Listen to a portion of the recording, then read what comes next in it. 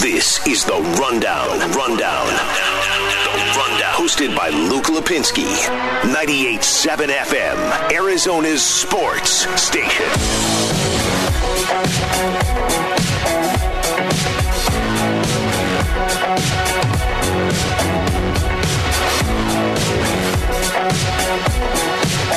Live from the Auction Community Studio for the next 2 hours. Luke Lapinski here with you. Jesse Morrison behind the glass. Dancing. Sarah Cazell stayed just to dance. Just to dance! Although I think, to be fair, if you weren't here dancing, you would just be dancing to start your weekend anyway. It's true. Okay. Well, I've told you every time when I drive home and I have you on my drive home, I dance in the car when I hear it. So regardless when your show starts, I am dancing. I hope this is like a thing that's sweeping the nation. Do you think it is? Tweet us. Okay. If it is. All right. I expect 0 tweets on that one then. We got a lot to talk about, and it is mostly all basketball related. What a win for the Phoenix Suns last night. You know, talked so much about that series against the Lakers as it was going on, and one of the things that that kind of hit me, and I brought it up a few times on roundtables this week, was if you can finish the job against the Lakers, which the Suns have obviously done now, no matter what happens going forward, to me, this season is a success. Now, I think the West is very wide open, and we'll get into that more throughout the show this evening, just how far the Suns could and maybe even should go in this conference. I get that the other teams that are remaining in the Western Conference are saying the same thing, but all of that aside, like if the Suns go out and they lose to Denver in the next round, okay, we're going to be upset. I get it as it happens. But the fact that you went 51-21, the fact that you took out the defending champion Lakers, and I get that they were beat up, the fact that you took out L.A.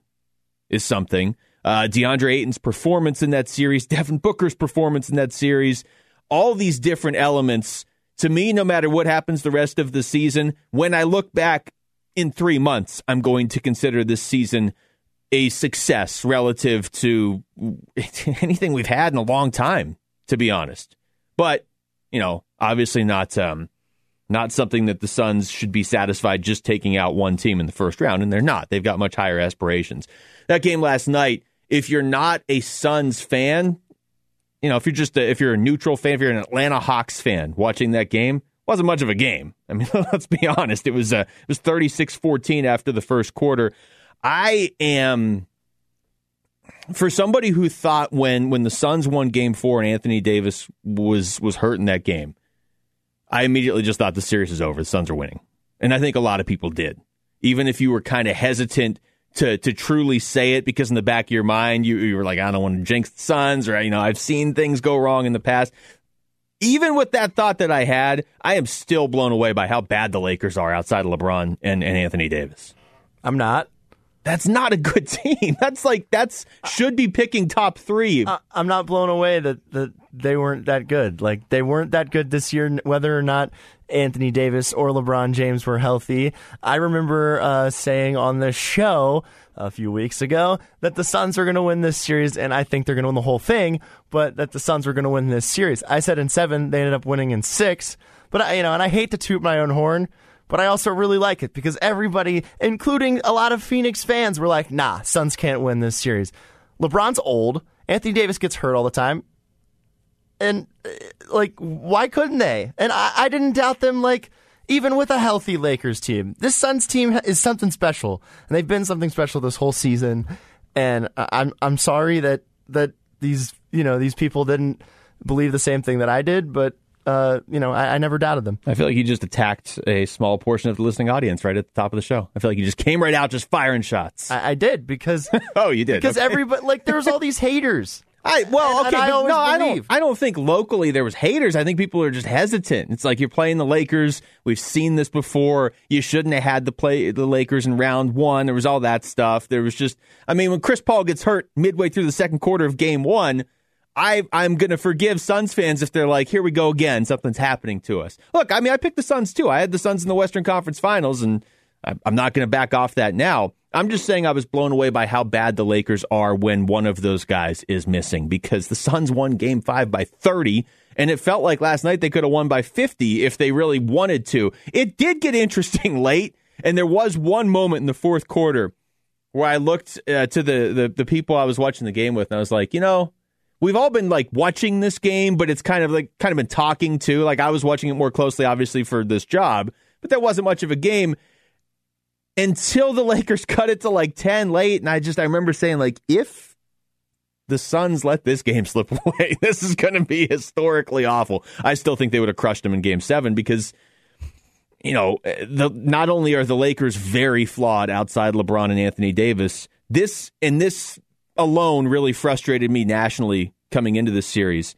The Suns are a good basketball team. That defense is so underrated, and it's, people don't always talk about defense. They want to talk about, so-and-so put up. I mean, people want to talk about Devin Booker today nationally putting up 47 points, and that's great, and that's awesome. We'll get into what Booker did in this series.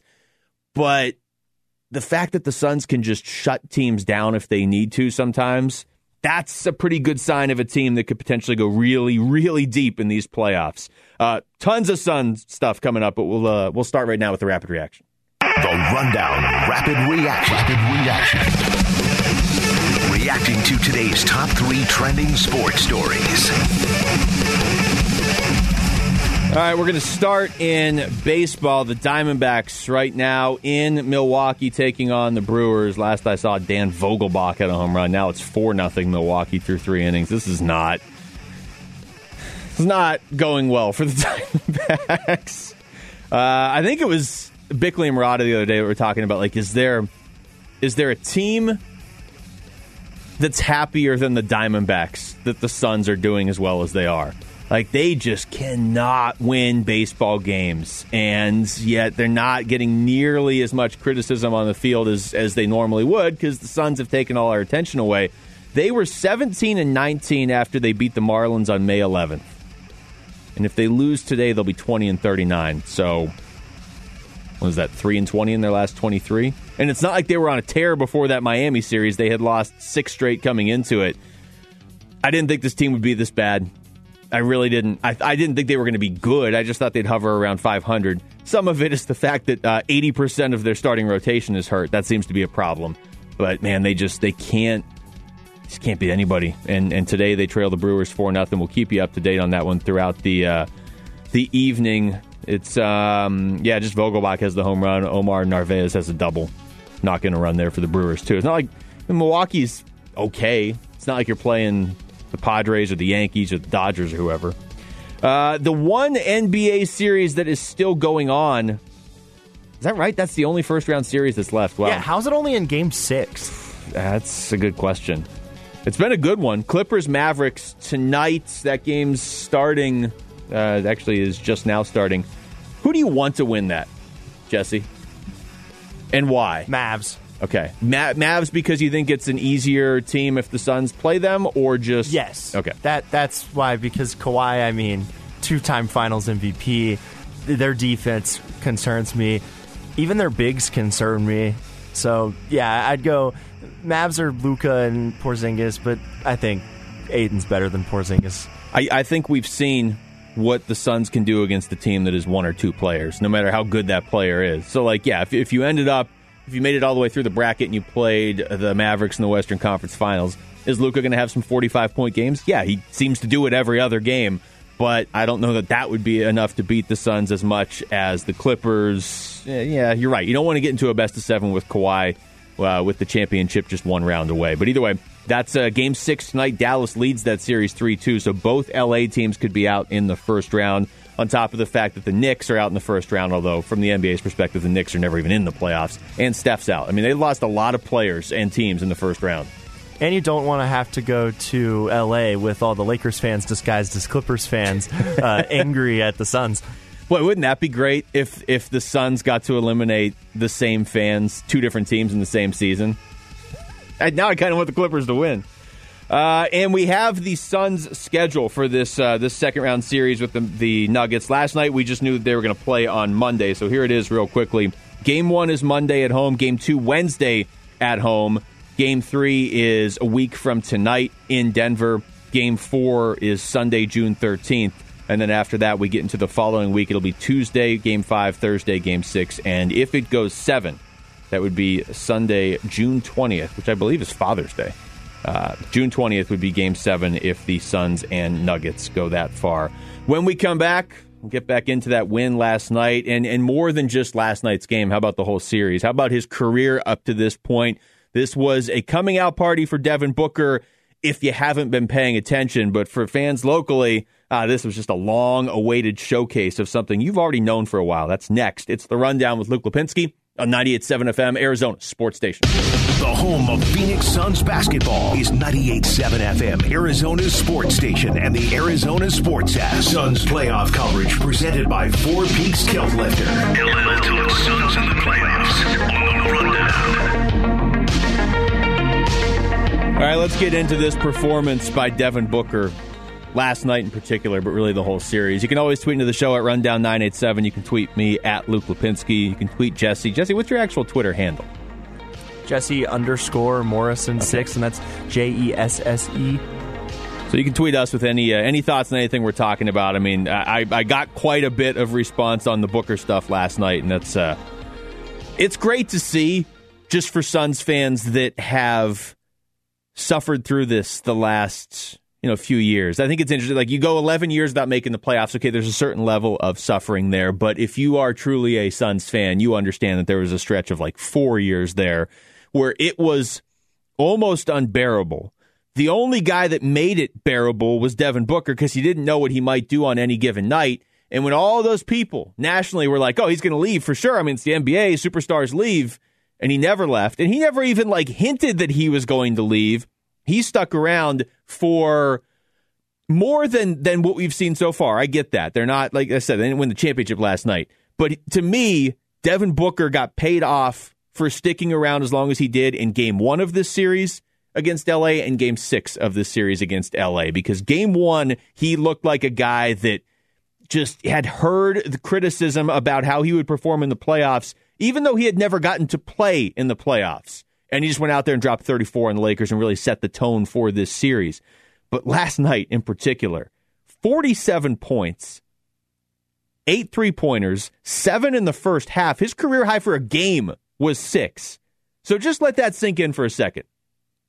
Not only did Devin Booker step up in the series, you could make a case last night was the best game of his career, and it was the most important game of his career. So before we get into any numbers, any quotes from players, coaches, opponents, that right there, I kind of thought of that as I was driving in here today, and I'm sure other people have thought of it as well. But however you want to measure a guy's greatest performance, I think last night what he did was more impressive than the 70-point game in a regular season game and a loss to Boston. You know what I mean? Last night is a playoff game in which you go out there. It's a knockout game against LeBron. And you drop 8 3-pointers, 7 of them in the first half, to just bury the Lakers. Everybody says that one of the hardest things to do in the NBA, maybe the hardest over the last decade, is to actually take LeBron out in an elimination game. And because of Devin Booker, not just because of Devin Booker, but predominantly because of Devin Booker, it wasn't even an issue after midway through the second quarter last night. 47 points, 11 rebounds, 8 3-pointers, and again, 7 in the first half. If you're going to have one of your best games, maybe your best game up to this point in your career, in the biggest game of your career, that's a big-time player. And again, it's not something, I'm not sitting here telling the people of Phoenix this. You already know. But people nationally at this point, you can't bury your head in the sand and be like, oh yeah, Booker's okay. He's a good scorer. Come on. He just dropped 47 on the Lakers. Yes, I understand Lakers fan driving around right now is this would have been different if we had Anthony Davis and a healthy LeBron James. Maybe. It might have been different if the Suns had a healthy Chris Paul, too. But I still think Devin Booker's putting up his numbers. And on top of all of it, LA can't shoot threes, but they are a really good defensive team. And he put up 47 on that team. This is, again, 47 in any game is impressive. But to do it against a defense like the Lakers, and to do it in a game of that magnitude, that is just, it's impressive. This was Devin Booker after the game on just how being a student of the game of basketball has helped him. It's been a long time. I've been a fan of the game for a really long time. I've always paid attention. I've always watched games all the way through. and not just the ones that are televised. You know, I'm on League Pass faithfully, so you know I've dedicated my life, you know, to this game, and you know wouldn't want it any other way. But it did enhance during the playoffs. You hear about the playoffs through my first 5 years. People are like, it's all about adjustments. Every game has its own personality. Something's working one game, they're going to take that away the next. So just hearing that and being a student of the game and watching the playoffs in the past and having a really good understanding for that. You know, teams aren't going to let you do what you did last game. You know, it's simple as that. So you have to find ways to improvise. You have to find little nicks and knacks to, you know, find ways to get it done. And, you know, we did that game to game. We had to make adjustments all the way throughout. So, you know, I think my first playoff series was a great attest to that, you know, of making adjustments and, you know, every game just being totally different. I don't know if it's because of the job that I have or just kind of where we are going with sports as a society, but I find myself more and more rooting just for individual players based on, you know, whether they are, you know, decent people to work with in this line of work or just, you know, things you find out about them. Now, obviously, it's a little bit different. Suns in the playoffs, a local team in the playoffs. Obviously, there's a lot of reasons to want that team to have success. But even if I didn't live here, if I wasn't following the Suns constantly for the last 2 decades, Devin Booker, for the reasons that he just laid out right there, is the type of player I like to see succeed. You know, one of the more disillusioning things I think as you grow up as a sports fan is when you start to find out that some of the professional athletes maybe don't care as much as you, or you know they're in it because they're naturally gifted and it just comes easy to them or whatever, but they could kind of take it or leave it at the end of the day, or, you know, they put in the work, but it's because they want to be professional athletes and they want to get paid or they want to live that lifestyle. And obviously Devin Booker is getting paid and he's living the lifestyle, but he is a student of the game. And those guys that are like, they've got downtime, and you just heard him right there, he's firing up League Pass to watch 2 teams they may not play for a month and a half just because he wants to be ready whenever they play them. Like those guys that are just all consumed by the sport. And we've known Devin Booker is this way since day one. Those are the guys. I mean, it makes it easier to root for somebody like that. And that's really, I believe, one of the main reasons this series was so vindicating for Suns fans. Yes, it was about beating LA and beating LeBron and taking out the defending champs and just finally winning a series. But honestly, I think a lot of it was Devin Booker suffered through the last 5-6 years with you, and now he gets to succeed, and you get to enjoy it with him as well. All right, we'll stick Suns real quick here before we hit the break, and the Western Conference. Kind of touched on this earlier in the show. It's pretty wide open at this point. Not as I'm not saying that as disrespect to the Nuggets or the Clippers or the Mavericks or Utah. All very good teams. Realistically, all teams that could go to the finals.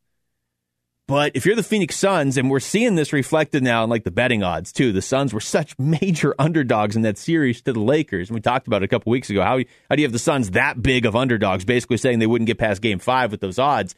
Now a lot of casinos in Vegas are looking at the Suns as the favorites to come out of the Western Conference because you just took out the Lakers. Either way, you've got a Utah team that had the best record in the NBA, but that the Suns swept this season. You've got a Clippers team that certainly has given the Suns problems, but they might be out of it here tonight. They trail right now 14-10 about midway through the first quarter to Dallas. And if Dallas wins tonight, that's it. Clippers done. You've got a Dallas team that finished 9 games behind the Suns. You know, they got Luka, and that's great. They're not a terrible team around Luka, but they're not, I don't know, I'm not all that intimidated by the Mavericks outside of Luka. No, I mean, he's one of the best players in the world. As Porzingis hits a 3. Yeah.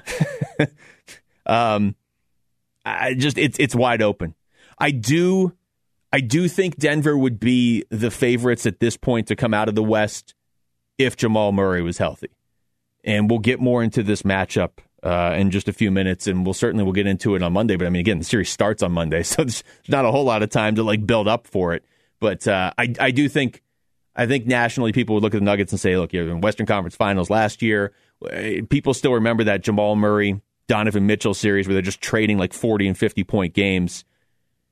Denver doesn't have that guy right now. Jokic, I mean, certainly is probably going to win MVP, but they don't have that Jamal Murray to put up 47 when Devin Booker puts up 47. And it would have been interesting to see those two push each other back and forth in the series. And Jamal has 45 one night, so Booker goes out there and puts up 50 the next night or whatever. Sort of similar to what Donovan Mitchell and Murray did last year. I think if you're a Suns fan, you'll take it, though, because if Denver had Murray, not that they would definitely win the series, but they'd obviously be a lot tougher. But because they don't have Jamal Murray, I just put Denver in the pack with these other 5 teams. And honestly, I have the Suns at the top of that pack at this point. It's close. It's very close with Utah. It's close with Denver, too. But Western Conference, partly because the Suns just took out the Lakers, is completely wide open at this point.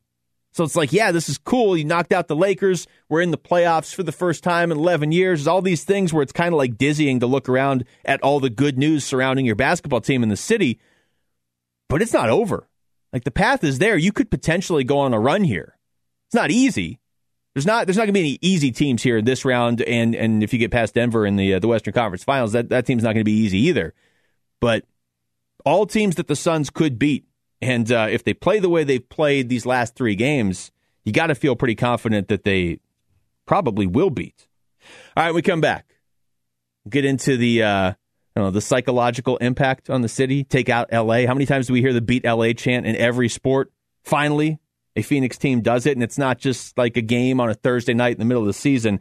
Eliminated the Lakers in the first round, eliminating LeBron in the first round. We'll get into what happened to the Lakers next. It's The Rundown with Luke Lapinski on 98.7 FM, Arizona's sports station. The home of Phoenix Suns basketball is 98.7 FM, Arizona's sports station, and the Arizona Sports app. Suns playoff coverage presented by Four Peaks Kilt Lifter. Let's talk Suns in the playoffs on The Rundown.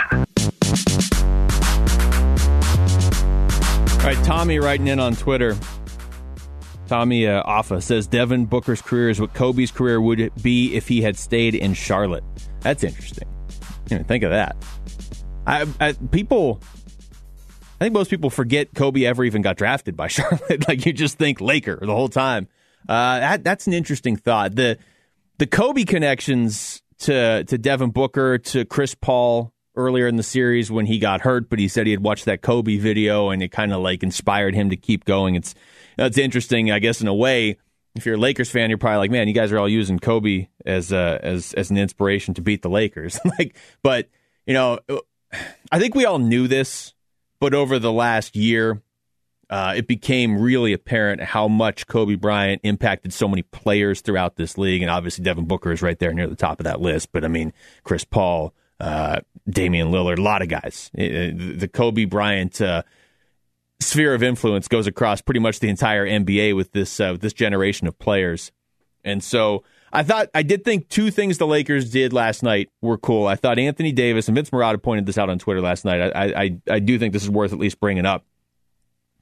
I give Anthony Davis credit for going out there and trying to play. I'm not totally sure the Lakers should have done that because you knew he wasn't going to. I mean, within 10 seconds, you're like, okay, so he didn't miraculously heal in a way that no human ever has before, and he can't move. So I don't really know what the purpose of Anthony Davis was out there other than if he stood still out at the 3-point line, DeAndre Ayton kind of had to come out there and stand there with him.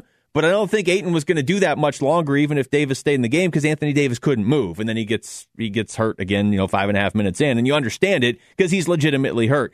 I did think it was cool that he gave it a shot because as much as people are jumping on the Lakers today, and I don't necessarily disagree that they shouldn't have had him out there to play, had he not played, people would be jumping on Anthony Davis being like, all right, well, in an elimination game and he couldn't even suit up. Like, sometimes you just can't win. I give him credit for going out there and trying when he was very clearly not hurt, but like injured. And I also give him credit for sticking around to shake hands afterwards, which LeBron did not do, although LeBron did go meet up with Booker after the game in the hallway and kind of prop Booker up again. I think it's one of the reasons LeBron doesn't bother me as much as he bothers a lot of people is he's been one of the biggest voices in support of Devin Booker outside of this city over the last few years. Like, LeBron gets how good Devin Booker is, and he sort of reinforced that again last night. But that's it. That's all the good stuff I'm going to say about the Lakers because the Suns just won, and it is quite enjoyable in this city right now. This was Anthony Davis, though, afterwards on why he played and what the issue is now. Just wanted to be out there for the team, in a situation when to go home. Obviously didn't want to just lay down not be able to do what I can. It never really felt good, but like I say, I once God, just the competitive nature in me to go out and help the team as best as I could. My body didn't agree. So, team fought. We fought, made runs, guys left it all on the floor tonight. And, we get ready for next year. We get ready to have a full off season. Everyone heal up, especially, the guys that, say hurt a lot this year. Heal your bodies, rest your bodies, and get ready for next season. That's all we can do. That's what I'm going to do. Let the body heal and get right back to it. I do wonder if that formula that the Lakers are running out there is going to be successful anymore. Like, I understand they just won the title last year, so it obviously works, but that team is so top heavy. And I know there's talk that they're going to let Schroeder go and they're going to try and get Kyle Lowry, and then, if you have Lowry and Anthony Davis and LeBron, okay, maybe you have a chance if one of them gets hurt. It's just, you're talking about a guy that, fair or not, has been injury prone throughout his career in Anthony Davis, and a guy in LeBron James who is going to be 37 next season. And that's not to say he can't still do it, but this is a league where, like, Brooklyn has 3 Hall of Famers that they're running out there and pieces around them. I just don't know that one person can do it anymore in the NBA the way maybe they could 5 or 6 or 7 years ago. And yeah, some of that is, you can blame LeBron. For kind of sort of starting the super team era. I do think that the super team still would have happened whether LeBron did it or not. But that's just where, when you're so top heavy like the Lakers are, you have an injury and you're just kind of done. And to a certain extent, you can't control that. One more clip here from one of the Lakers. This is LeBron talking about that jersey swap with Devin Booker in the hallway in Staples Center last night. I love everything about D-Book. I've had numerous conversations with him in the past. He continues to make the jump. And when you want to be great in this league, and as he said, as Kobe told him to be legendary, when you want to be legendary in this game, you got to continue to improve not only your game, but you as a man and everything, both on and off the floor. And all the conversations I've had over the years, I could tell he soaked them up and has used them to his advantage. And, everyone sees what he's able to do on the floor right now. But I think, his maturity, him as a young man, is what I'm most impressed about. Yeah, like I said, I get why LeBron bothered everybody the last 2 weeks. The Suns not playing the Lakers now. The Lakers are done. He doesn't bother me anymore. It was simply a going up against the Suns sort of thing. And I think one of the reasons why, like I said, is because he has always been, Devin Booker doesn't make the All-Star game. LeBron's like, seriously, Devin Booker's not making the All-Star game? When you are the Phoenix Suns and you haven't had a lot of people outside of this city and state in your corner to talk you up nationally over the last couple years, and a guy like Devin Booker, it hasn't been his fault that this team was winning 19 and 20 games. He was just kind of getting forgotten about nationally. And you could see it, because you can still see people reacting now like, oh, Devin Booker, I didn't know he was this good. Like, where have you been? It's been 6 years of this. I get that it takes it to a new level when you do it on the big stage, but it is sort of a reminder of how forgotten the Suns have been over the last few years, really till they got to the bubble last year. But that was kind of a cool moment after the game. I don't know, maybe that wouldn't have resonated with me as much if it were the Lakers winning the series and that happening. But since the Suns won, I think everything was. There's not much that could have happened after that game last night that we wouldn't have felt good about. But that was kind of a cool moment. All right, we come back. The top 5. We haven't done a top 5 list on the show in a while because a lot of the shows the last couple weeks have just been like Suns pregame, and we haven't had a good full 2-hour show. Really haven't had very many since Jesse got here. So we're going to do top 5 next. The top 5 takeaways from this Suns-Lakers series, because as satisfying as it is to take out LA, it's pretty much time to turn the page because you got Nuggets-Suns coming up on Monday. Top 5 takeaways next. It's The Rundown with Luke Lapinski on 98.7 FM, Arizona Sports Station.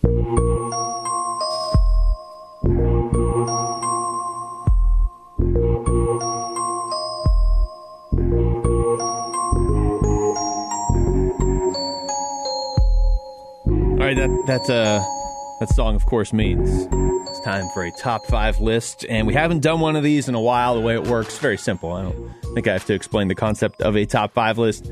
Jesse has his top 5. I have my top 5. We don't know what the other person's are. We're just going to read up the list, and I think this one's broad enough. We're going to get some some pretty wide-ranging answers.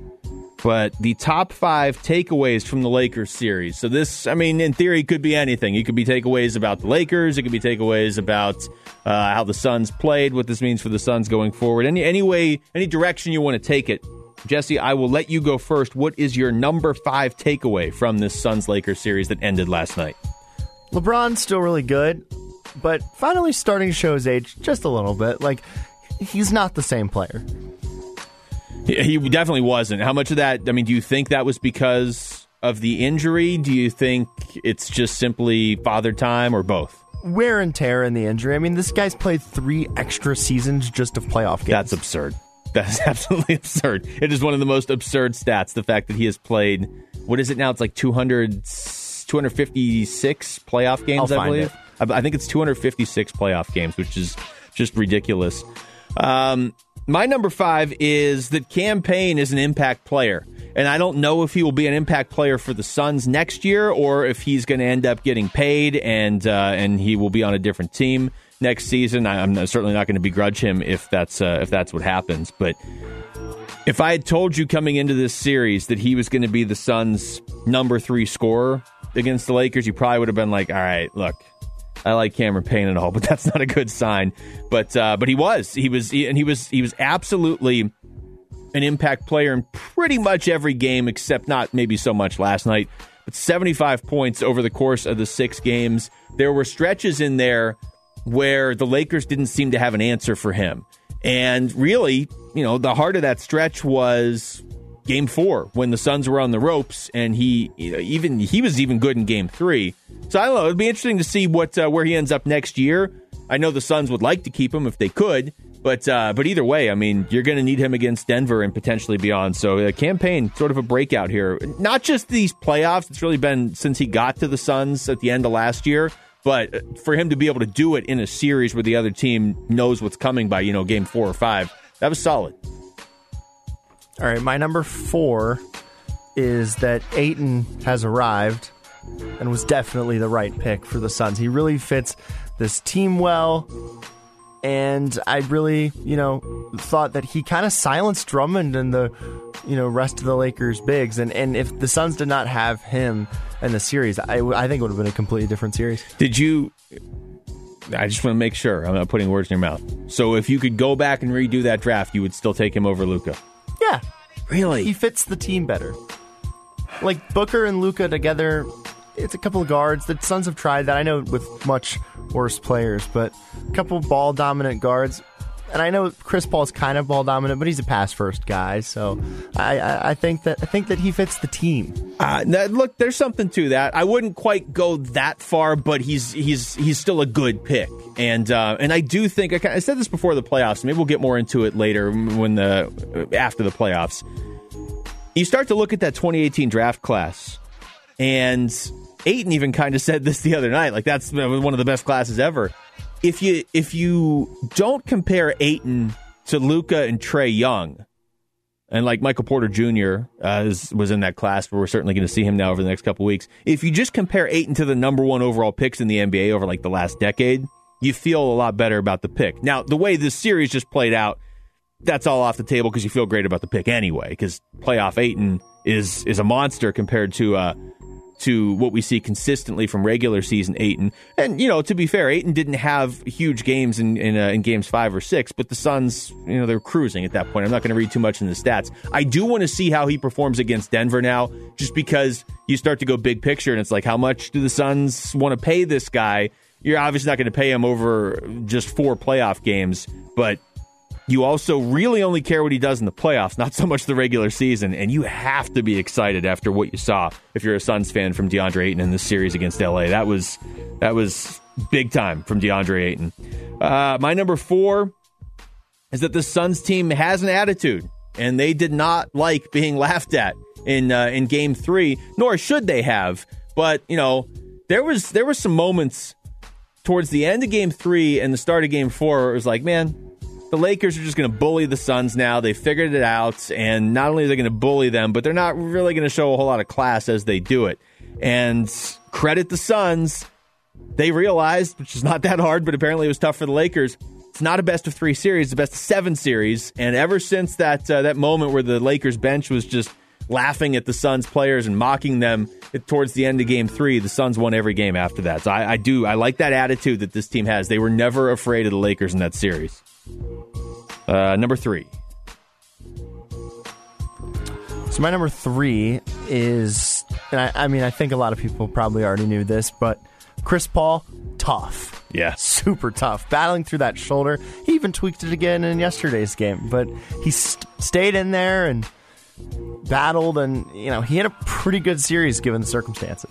Yeah, and I think he's one of those guys that you have to you look at the stats, but I think you can't measure it just in his stats, obviously, because he was banged up in the series. And I unfortunately for the Suns, I think he's going to be probably pretty banged up for the duration of these playoffs, but they just showed they can win a series with him as long as he's able to still play with him being a little bit banged up. My number 3 sort of coincides with that. Just I was impressed by the resiliency of this team. I wouldn't say I was surprised by it. We've seen it really ever since Monty Williams got here, and I keep referencing their ability to show up in the bubble last year when they were the one team that really probably knew even if they went 8-0, they weren't going to make the playoffs, but they still went 8-0. And not only that, I mean, I was impressed that they showed up and played with the effort they did, knowing they were kind of there to fill out the other playoff teams' schedules, and instead they went 8-0 and almost made it. That resiliency carried over to this year, but you never know how it's going to carry over in a 7-game series because, Chris Paul gets hurt in Game 1, and he bounces back and keeps playing. Like you're saying, he's as tough as they get, but the team didn't fall apart in Game 1, which would have been easy to do. They didn't bow down to the Lakers after they had been embarrassed in Game 3, and they were trailing by double digits in the first half of Game 4. Like, that's the craziness of this. That Game 4 was, that was 5 days ago. Like, it wasn't that long ago. It feels like it was 100 years ago when they were down by double digits in Game 4 and down 2-1 in the series. But they didn't get rattled, and that is the sign of a true contender, and this team certainly is a contender. What do you got for number 2? Booker arrived, and we talked about this, but Booker arrived to a national audience. I think people that weren't familiar with how good Devin Booker was, or maybe were just like, oh, he's that okay guy in Phoenix, now realize, oh, Devin Booker, one of the best 2 guards in the NBA. Yeah, I'm really enjoying this run by Booker, and I'll save my comments on Booker because I obviously have him on my list too. But yeah, I certainly agree with that. My number 2 takeaway is that this defense is just nasty. I mean, the Suns at one point in the series had to adjust and figure out a way to shut down Dennis Schroeder because he was causing problems for them. And maybe you can't shut down Anthony Davis, you can't shut down LeBron, but they absolutely did shut down Schroeder in the pivotal games in this series. And I get Anthony Davis not being there really for 5 and 6 certainly helped, but they had made the adjustments on Schroeder prior to that, and they saw a Lakers team that, while gifted with 2 players, has a pretty glaring weakness in that they can't hit threes. And man, did the Suns exploit that and just basically said, go ahead, shoot your threes. We're not going to let you beat us any other way. And that's when the series swung. So the defense was there all year for the Suns, but it reached another level for me in these playoffs. All right, so what do you got for number 1? Number 1 is, and you touched on this already, this team just kind of reaffirmed what I already thought, that they're the most resilient team in the NBA. They dealt with so much adversity in that series and just kept, pushing, and they, that was my number 1 takeaway, is just that they reaffirmed that they are this unbelievably resilient team that you don't really see all the time in the NBA. Yeah, and I mean, you can make a pretty strong case that the resiliency decided that series because the Lakers were not resilient. And I get Anthony Davis going down is a big part of your team, but he went down, they never won another game. They weren't even really competitive from that point forward, and yeah, Chris Paul was able to still stick around and be in these games, and he was able to contribute, so maybe it wasn't as big of a blow to the Suns as losing Davis was to the Lakers, but it was a pretty big blow. And the Suns are the younger team. They are the inexperienced team, and they lose their leader midway through the second quarter of Game 1. It's like, all right, we don't even know if he's coming back. The way that injury looked in the second quarter of Game 1 with the Lakers even huddled up around him, it was like, okay, is he just done for the year and we're completely screwed? And I will never forget that the Suns managed to win that game.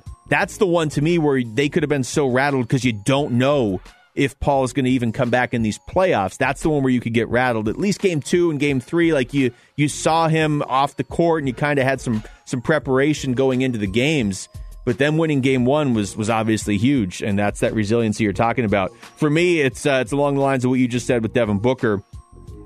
I think we all knew in this town that he was going to be able to perform in the playoffs, and eventually he'd be a guy that could take over in the playoffs. He took over in his first NBA playoff series ever, and he did it to take out LeBron James and the defending champs in the first round. 34 points in game 1 was huge. Talking about Chris Paul going out, how did they win that game? Devin Booker is not the only reason, but he's a major reason they won that game. And then, the stats are nice in the next couple games. 17 points in game 4, maybe not what you expect from Booker, but he was good defensively, and they won that game anyway. But like I said, for him to put up 47 in a closeout game against LeBron, sometimes you see the guys get the stats even in the playoffs, like in games 1 and 2 and 3, but when somebody's season on the line, they kind of wilt. No. The exact opposite for Booker. That might have been the best game of his career last night, and he did it. He basically had a game in the first quarter. You talk about it, and you go out there and you got to find a way to knock a team out when they're on the ropes. Don't let them hang around for multiple games. Booker didn't even let them hang around for multiple quarters. The game was done in the first quarter because he had 6 3-pointers in the first quarter, and he was just making circus shots too in game 5 when the series really swung permanently. So for me, it's not that Devin Booker's ready for the playoffs. It's that Devin Booker is ready to take over the playoffs. He already did it, and I'm really can't wait for Monday to see what he does against Denver to start off round 2. All right, that was Top 5, and that was hour number 1 of the show. We'll come back with the reload next. It's The Rundown with Luke Lapinski on 98.7 FM, Arizona's sports station. 98.7 FM, Arizona's sports station. The Rundown Reload. Hour number 2 of the show, live from the Ak-Chin Community Studios on this Friday evening. Luke Lapinski here with you, Jesse Morrison behind the glass. Just reveling in the Suns' victory over the Lakers to advance to round 2 to take on the Denver Nuggets. Starting on Monday, let's get into the reload. And we will have, Jesse, we're going to have you throw out the first one. All right, so obviously the first and biggest story of the day is the Suns beating the Lakers 113-100 to move on to the second round of the NBA playoffs for the first time since 2010.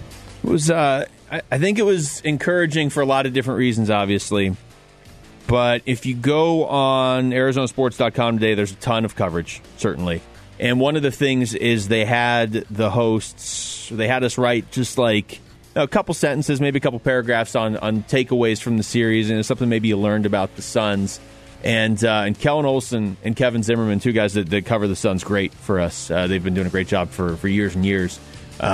They both kind of touched on the notion that what we saw from the Suns in the regular season this year translates to the playoffs. And that's one of those things you never know until you get there. And that's not a knock on a team to go into the playoffs and be like, okay, we really like what we saw from this group, but we don't know how it translates in the playoffs because we haven't seen it yet. We haven't seen them play in the playoffs. Now we have, and they really didn't have to change their game, which is also encouraging. They made some adjustments in that series, which is smart, and that's something you have to be able to do, and that's not all Monty Williams, but a lot of it is Monty Williams. But their ability to sort of read what the Lakers were doing, after Game 3 to realize we're going to have to do something different. We have to. It's not working. And then to be able to do it without going so far away from what you do as a team and what makes you good, that's a fine line to walk. And the Suns were able to do it. There's a lot of adjustments over the course of 5, 6, 7 games when you're just playing the same team over and over again. Denver's going to be different. I think a lot of people just look at the Nuggets and are like, whatever, they're not the Lakers, no big deal. I mean, they've got the guy that's going to win MVP in the middle. They don't have Jamal Murray, but they do have Michael Porter Jr. They've got some other pieces. I like the Suns' depth a lot more than I like Denver's depth, but I do think Denver's probably a better team than the Lakers were. So this is it's going to be another test, certainly, but you have to like what you saw from the Suns in that first round, just that they do seem to have the ability to adjust over the course of a 7-game series. without getting away from what makes them good. So number 2 is in Arizona, obviously only allowed to have one or two nice things. So the D-backs down 4-0 to the Brewers right now. Well, they're really struggling right now, to say the least. Yeah. Look, only being allowed to have one or two nice things is better than it was like 2 years ago when it didn't feel like we were allowed to have any nice things when it came to sports in the city. Well, you had the D-backs in 2017, the one nice thing. Yeah, it was 4 years ago. That's true. Gosh, that was 4 years ago. It was 4 years ago, and it ultimately was. They just won one game, right? Like I was at that game, and it was great. Don't get me wrong, and you can't overstate the value of just being in that playoff atmosphere for a team. But it's not like they made a deep run. They got swept pretty aggressively by the Dodgers in the league divisional series. Yeah, it's not going well for the Diamondbacks. There's no way to spin it where it's even like, oh, okay, things are tough, but maybe look at this. They trailed tonight 4-0. Freddie Peralta is pitching well. Freddie Peralta's been good this season for the Brewers. They've lost 2 in a row coming into this game. They've lost 2 of their last 5. That's the nicest way I can put it, because they've won 2 of their last 5, rather.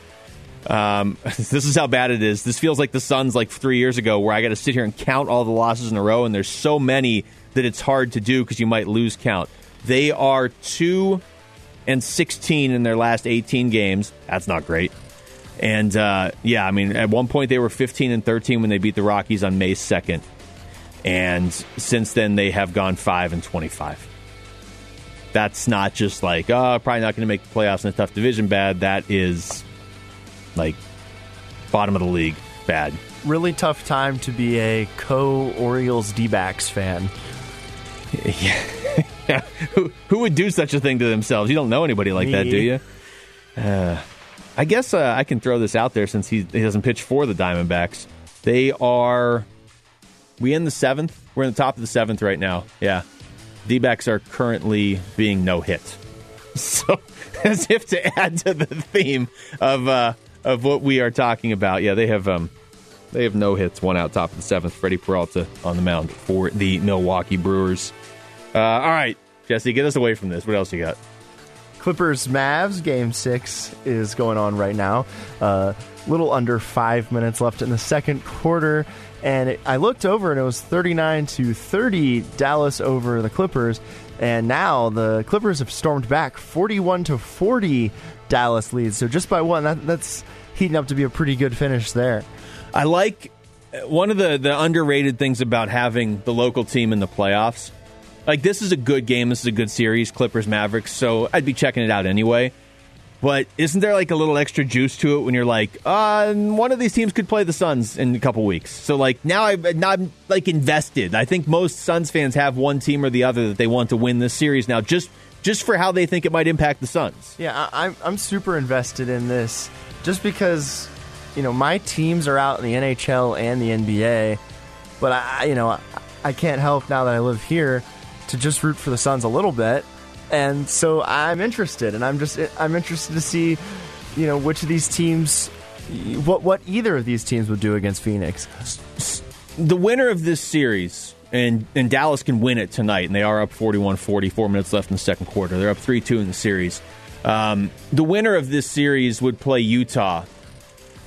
Are you picking Utah in that, or does it depend who wins this? Because the Clippers are one of those teams, and this one I don't really understand. With all due respect to the Clippers, who handled the Suns a few times this season, that is the one team that people were like, oh yeah, but when the playoffs start, the Clippers are going to be great, and the Lakers are going to be great, and the Nets are going to be great. Well, the Nets are great. The Lakers are beat up. I don't know about this Clippers team. They feel like they are like one bad moment away from just Kawhi leaving and them collapsing for the next 10 years. True, but the Jazz are frauds. Clippers win. Ooh. Wow. Take that, Utah. I don't... That view by Jesse Morrison is not necessarily the view of the rundown in its entirety. I do think the Suns match up well with the Jazz, though. But yeah, Clippers, Mavericks, it's the whole time we talked that nobody has scored. It's still 41-40 Dallas.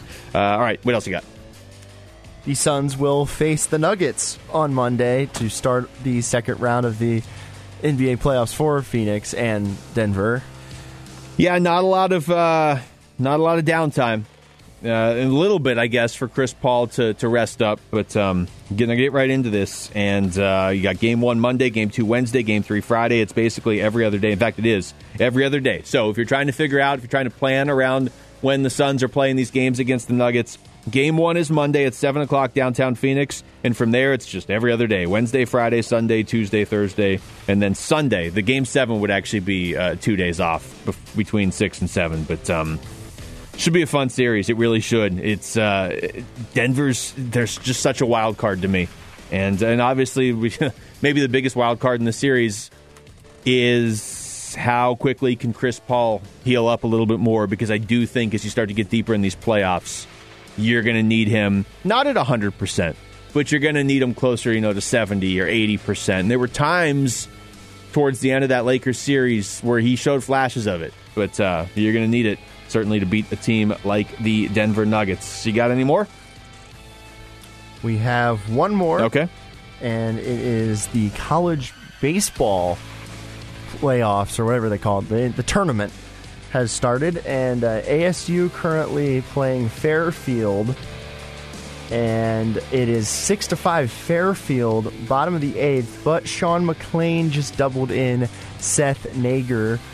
That made it 6-5, right? That made it 6-5, and now and Ethan Long was intentionally walked, so 2 on, 1 out, bottom of the 8th, Fairfield leading ASU. And then GCU and U of A are playing each other. How's that for a plot twist? And that is in the top first. 2 outs, GCU at bat, 0-0. Big GCU fan tonight. I guess I've been to GCU. I didn't go to GCU. I know people that went there. I guess I know people that went to U of A too. But, big GCU fan tonight. That's Sarah Cazal. Can you imagine if GCU Jarrett Carlin. there's a lot of them. Kellen Olson went to Olson. If GCU and U of A were playing in round 1 of the NCAA basketball tournament, can you imagine how crazy the city would be going right now? This entire state, I guess. That would be insane. But yeah, and this is, ASU, always good at baseball. Never quite great enough to win the World Series. Maybe this is their year, but I remember when I got to Tempe to go to ASU, it was always like, oh, you're gonna see probably a national champion in men's baseball at some point, and still waiting on that one. I know they've won them, but that was before I ever got here. All right, that was the reload. When we come back, we're starting to hear from more and more people with big names with connections to the Phoenix Suns. And now as this team has reached the NBA's version of the Elite Eight, Jerry Colangelo is talking. We'll hear from him next. It is The Rundown with Luke Lapinski on 98.7 FM, Arizona's sports station. It's The Rundown, 98.7 FM, Arizona's sports station.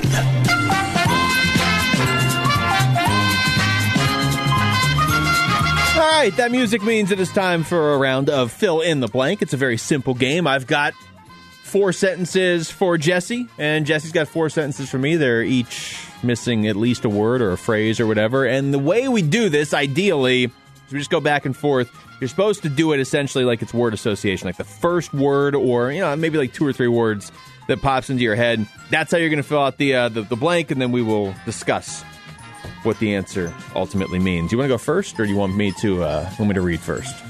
I'll go first. All right. Wow, bold. I like it. The Suns and the Nuggets will go blank games. Ooh. I'm already taking too long to think. 6. I'm going to say 6. And with who winning? That's the second question. You can't ask that question. I can't ask a second question? You can't. I will give you my answer to that on Monday. Okay. Yeah, I don't know why. I think 6. I definitely think it's capable of going 7, but yeah, I think 6. I think the Suns win.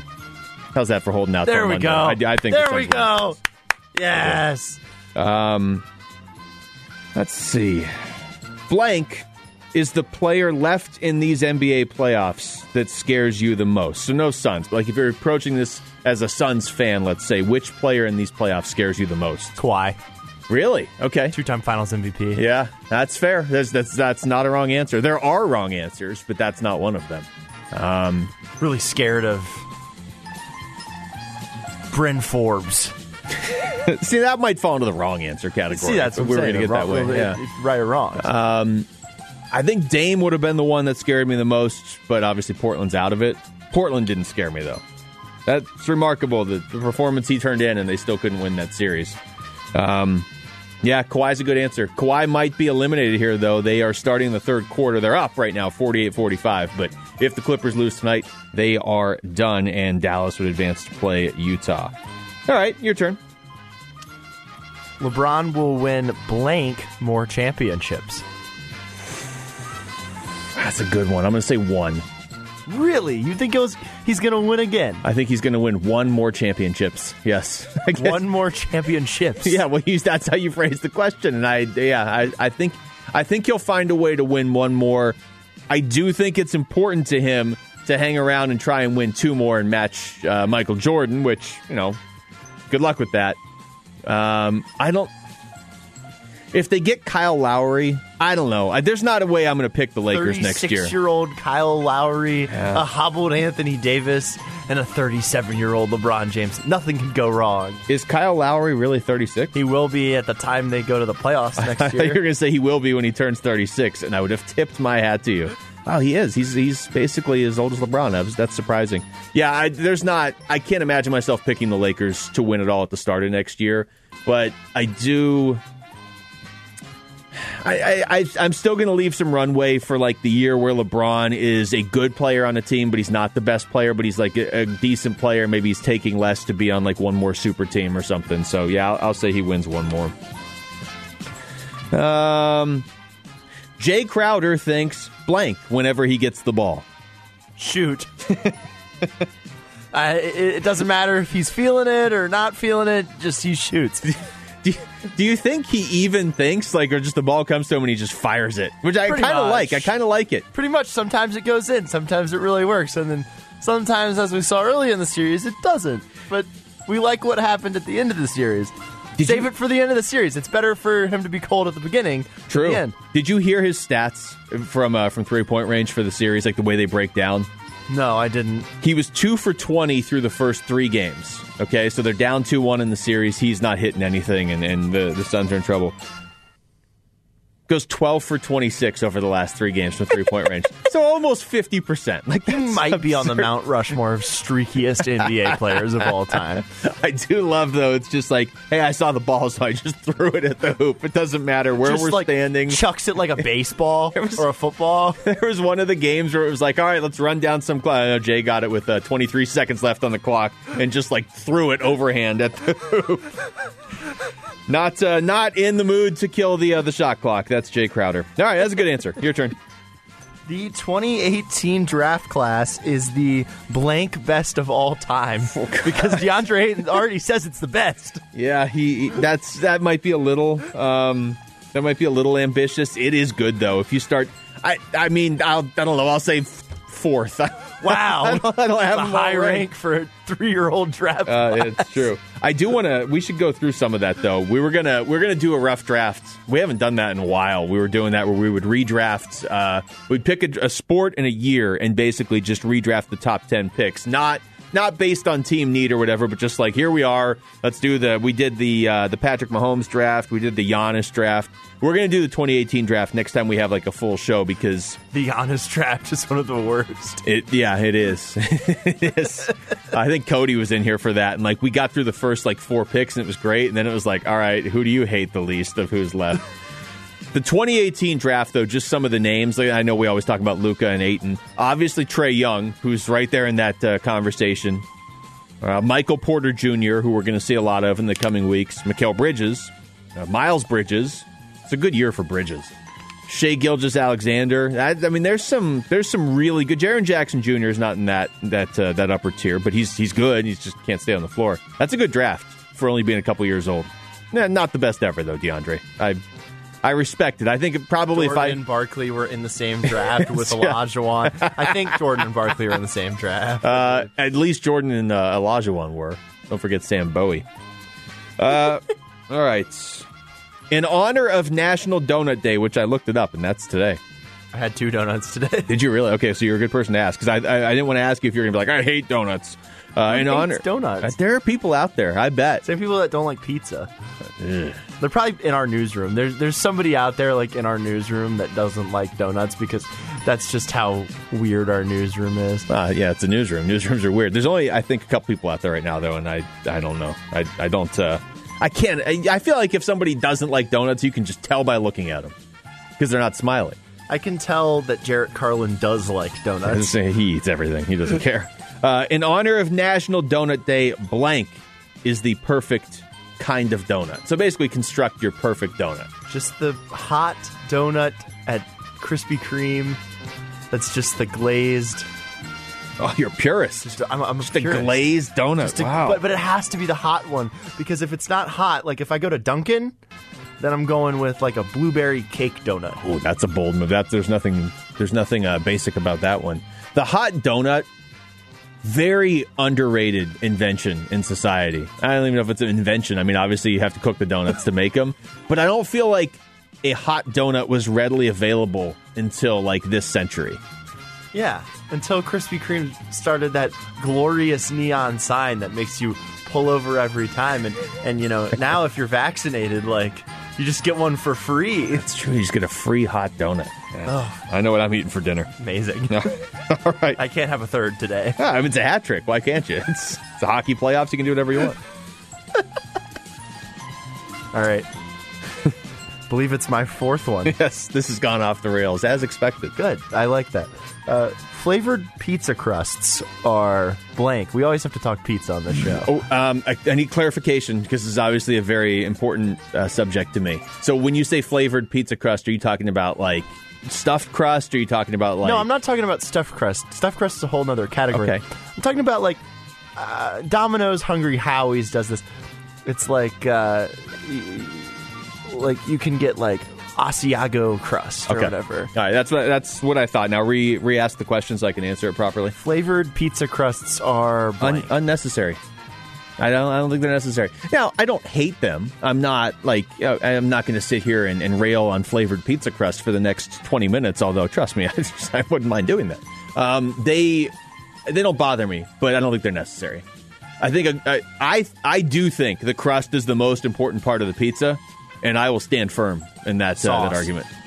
I mean, sauce obviously important. Sauce. A lot of places don't put enough sauce, and so I have to get extra sauce. I ordered pizza with a couple friends of mine, like I don't know, probably about 2 months ago, and I won't say the name of like the company because I don't necessarily know that I remember for sure. But it was like when you had to order online, like nobody could really go anywhere. So this is actually probably like 3 or 4 months ago now, and on their website, if you didn't exclusively click cheese, you got a pizza without any cheese on it. Now, how do I know this? Well, we got like a supreme pizza that had sausage, pepperoni, onion, sauce, no cheese. Which, let me tell you, is horrible, by the way. Like, I'm not the world's biggest cheese fan, but on pizza, it's kind of necessary. Also National Cheese Day. Oh, it is. Wow, okay. So you just shamed cheese on National Cheese Day. No, I'm telling you, cheese is important, and I learned a valuable lesson. You also said that you don't like it that much. I'm not somebody that just eats a block of cheese. I will have it on my pizza, and that's about it. I'm not a huge... We can get into the debate over cheddar cheese another time, but we need Sarah Cazell here for that. Cheddar cheese is overrated. It's... Okay, all right. See, that's what I said, and it's the most angry she's ever gotten at me. Smoked Gouda is where it's that's kind of bougie. All right, I'm going to bring the show down with a baseball question. And the music even stopped for a second. Adding blank would be the fastest way to fix the D-backs. You can't say cheese. Adding... I got a filibuster here because there's a lot of things that they need. Well, that's why it's such a vexing question. Adding Iron Man, like the superhero Iron Man, like iron suits so that they can't get hurt. That's anymore. A good answer, actually. Yeah, like some sort of way to make human beings invincible from injury. Yeah, that's fair. That's not a good really one word, but no, that's good. And here, I had an extra one. I'll ask you here since I got time for it. Devin Booker's first-round performance was blank. Remarkable. Okay. For some reason, I'm actually writing that down on this piece of paper that I 100% am going to recycle the second the show is over. But I wrote it down as if some sort of permanent record. Just put it in Jarrett's filing cabinet. Oh, I should. We should start putting stuff in his filing cabinet to see if he notices, because he's got stuff in there from I don't know, like the early 30s. All right, that was fill in the blank. We'll come back, wrap up the show, talking Suns next. It is the Rundown with Luke Lapinski on 98.7 FM, Arizona's sports station. The home of Phoenix Suns basketball is 98.7 FM, Arizona's sports station and the Arizona Sports app. Suns playoff coverage presented by Four Peaks Kilt Lifter. LL Talk Suns in the playoffs on the Rundown. Final segment of the show. D-backs trail the Brewers 5-1 top of the ninth, but they are not getting no hit. So that's something. Scored a run. It's true. Not even getting shut out at this point. Good it almost job. Feels like a win. The offense has dried up. I guess this is what happens when you have 73 injuries and you're only a third of the way through the season. Bionic men. They need bionic men. Man, that was a good answer to the fill in the blank question of blank is what could fix the D-backs the fastest. Because I didn't know if you were going to go Mike Trout, if you were going to go Jacob deGrom. There's only so much one guy can do, though. So I don't think you could just give one answer. As we have seen with Mike Trout and Jacob deGrom. It's true. They would fit right in. Both would get hurt. Charles Barkley on the post game last night. It was him, Kenny Smith, obviously, and Shaq, and they went around, and you could tell it pained Chuck to not pick the Phoenix Suns. But as it turns out, when they started to look ahead towards Suns Nuggets here starting on Monday, he's actually the only one on the panel who didn't take Phoenix. I don't know, Ernie, right now. I have to. Come on, you get paid to answer right now. Hit that button. You know, I get paid to answer right now. My heart's always going to say my Suns. I think Denver's going to win the series. I do. I think Denver's going to win the series. Wow. I do. I hate to pick against my Suns. If you ask me right now, and listen, our job is to be honest. We're not here to make friends. Our job is to be honest. I think Denver's going to win that series. Kenny? Oh, man. This is we get paid to make the choice. This is an even series. I would say the difference is going to be... Man. Answer the question. You just yelled at me and told me to answer the question. You took your time. Can I take mine too? Phoenix in 6, Ernie. Phoenix, thank you very much. Jeez, answer the question. I don't care what you think. Who's going to win the series? I can't give you numbers like 6 and 5 and 4. Well, who's going to win the series? But my thing is also tell you why. Kenny. The people win. Kenny. I know, but it has to be during this show. Hey, Kenny. I'm going to. I would have said it if y'all had let me talk by now. But I'm going to go with the Phoenix Suns. Thank you. I think Ayton will pose a different problem on the defensive end where Joker will only be perimeter. He won't be perimeter and he won't and at the same time interior. He would only have one advantage. Glad we waited for that explanation. It did take a while to get there, but that's Kenny Smith and Shaq both taking the Suns. Barkley going with Denver. That's probably where most of the analysis of this series is going to start, right? It's Jokic versus Ayton. It's not that clear cut. It's not like those two are just going to be on each other for the entire series. But, if DeAndre Ayton can have an impact on this series the way he did in that Lakers series, it's going to be big because obviously Jokic is Denver's best hope in this one. Although the way Michael Porter Jr. is hitting three-pointers is it's unlike anything the Suns saw from the Lakers, obviously. It's going to be a good series. It's going to be. I don't know that it would have taken me a minute and a half to make the pick like it took Kenny Smith. Don't you think inside the NBA, those three guys, even when they all retire and they're not doing that show anymore, they're all just going to be sitting on like a porch or something arguing about anything that happens? Like that is the dynamic between, you can throw Ernie Johnson in there too, but specifically Chuck and Shaq and then Kenny Smith. That dynamic it's pretty much perfect. It's so good. It might be the best show in sports. I think it is. I think it's obviously other than the rundown on 98.7 FM Arizona Sports Station. Yes, of course. But TV, yeah, TV wise, it's I was referring to TV. Obviously, yeah. No, it's one of those things where like there will be a game on TNT, and I won't, maybe I either won't care about the game or we'll get back from this show or whatever, and it could be the middle of the season. But if I see that they're still doing the post game show, I'll flip that on because that's more important to me than a Charlotte-Memphis game or something in the middle of March. And I don't really care about the analysis. I just like when they catch Charles sleeping in the back. They argue about everything. It's amazing. So good. So that we'll get more into that into the start of the series on Monday. We're going to have, I believe, a half-hour rundown. It'll really be a Phoenix Suns playoffs special, but we'll get into that more. I still want to enjoy this victory over the Lakers here while we have the time to do it. And how about DeAndre Ayton asked about what he saw from Devin Booker in this series? I'm sometimes speechless. When he's scoring so big in halves and quarters, even like how he did today. I think he scored 19 points in a quarter. I was on the bench watching. I'm like, dude, this has to be some type of history this dude's making. Scoring like this, and it feel like he doesn't miss sometimes, but it was just great to experience all of this. To be honest, I seen him go to another level with my own eyes, and just seeing it and being a part of that is actually amazing. Just being a part of his legacy, Tim and Chris is actually crazy. And I see how Chris worked with him, and Chris is rubbing off of a book a little bit when it comes to professionalism on and off the court. So it's just leading to the games, different approach that is very contagious for the team. And here we are.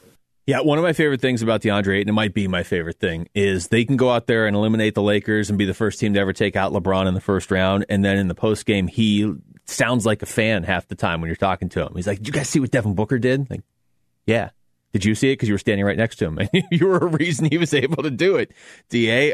One more, you referenced this quote earlier, Jesse. DeAndre Ayton talking about that 2018 class. I think it's the best class in NBA history. That's how I feel. It's a lot of us, man. It's a lot of us. And, it's still more to go. Still more of our guys to go in this class, to reach their limit and their potential. But, guys like Luka, MPJ, and Trey, it's been great to watch us young guys go at it, man. We're not backing down. It's the new generation of the league. So, you gotta play. You gotta play hard. It's in front of us. Yeah, look, to be fair, if I were drafted into the NBA, I would definitely say my class was the greatest class of all time. But to your point earlier, Jesse, the 1984 draft had Hakeem Olajuwon go 1, Michael Jordan go 3, Charles Barkley go 5. John Stockton went 16. I mean, he was never my favorite player, but he's a pretty good player. That's a pretty good class right there. But to Ayton's point, Trae Young's already in the second round. Luka may end up in the second round here. Dallas up by 2 with 4 minutes left in the third quarter. If they win tonight, they move on. Obviously, Ayton is in the second round. And we went through the draft earlier. They're not the only good players, but they're the 3 closest to being great right now. Luka already is, and Trae Young's getting there, and Ayton's having a pretty good playoffs as well. So it's a pretty quick turnaround. It's only been 3 years, and they're already having this impact on the league in general.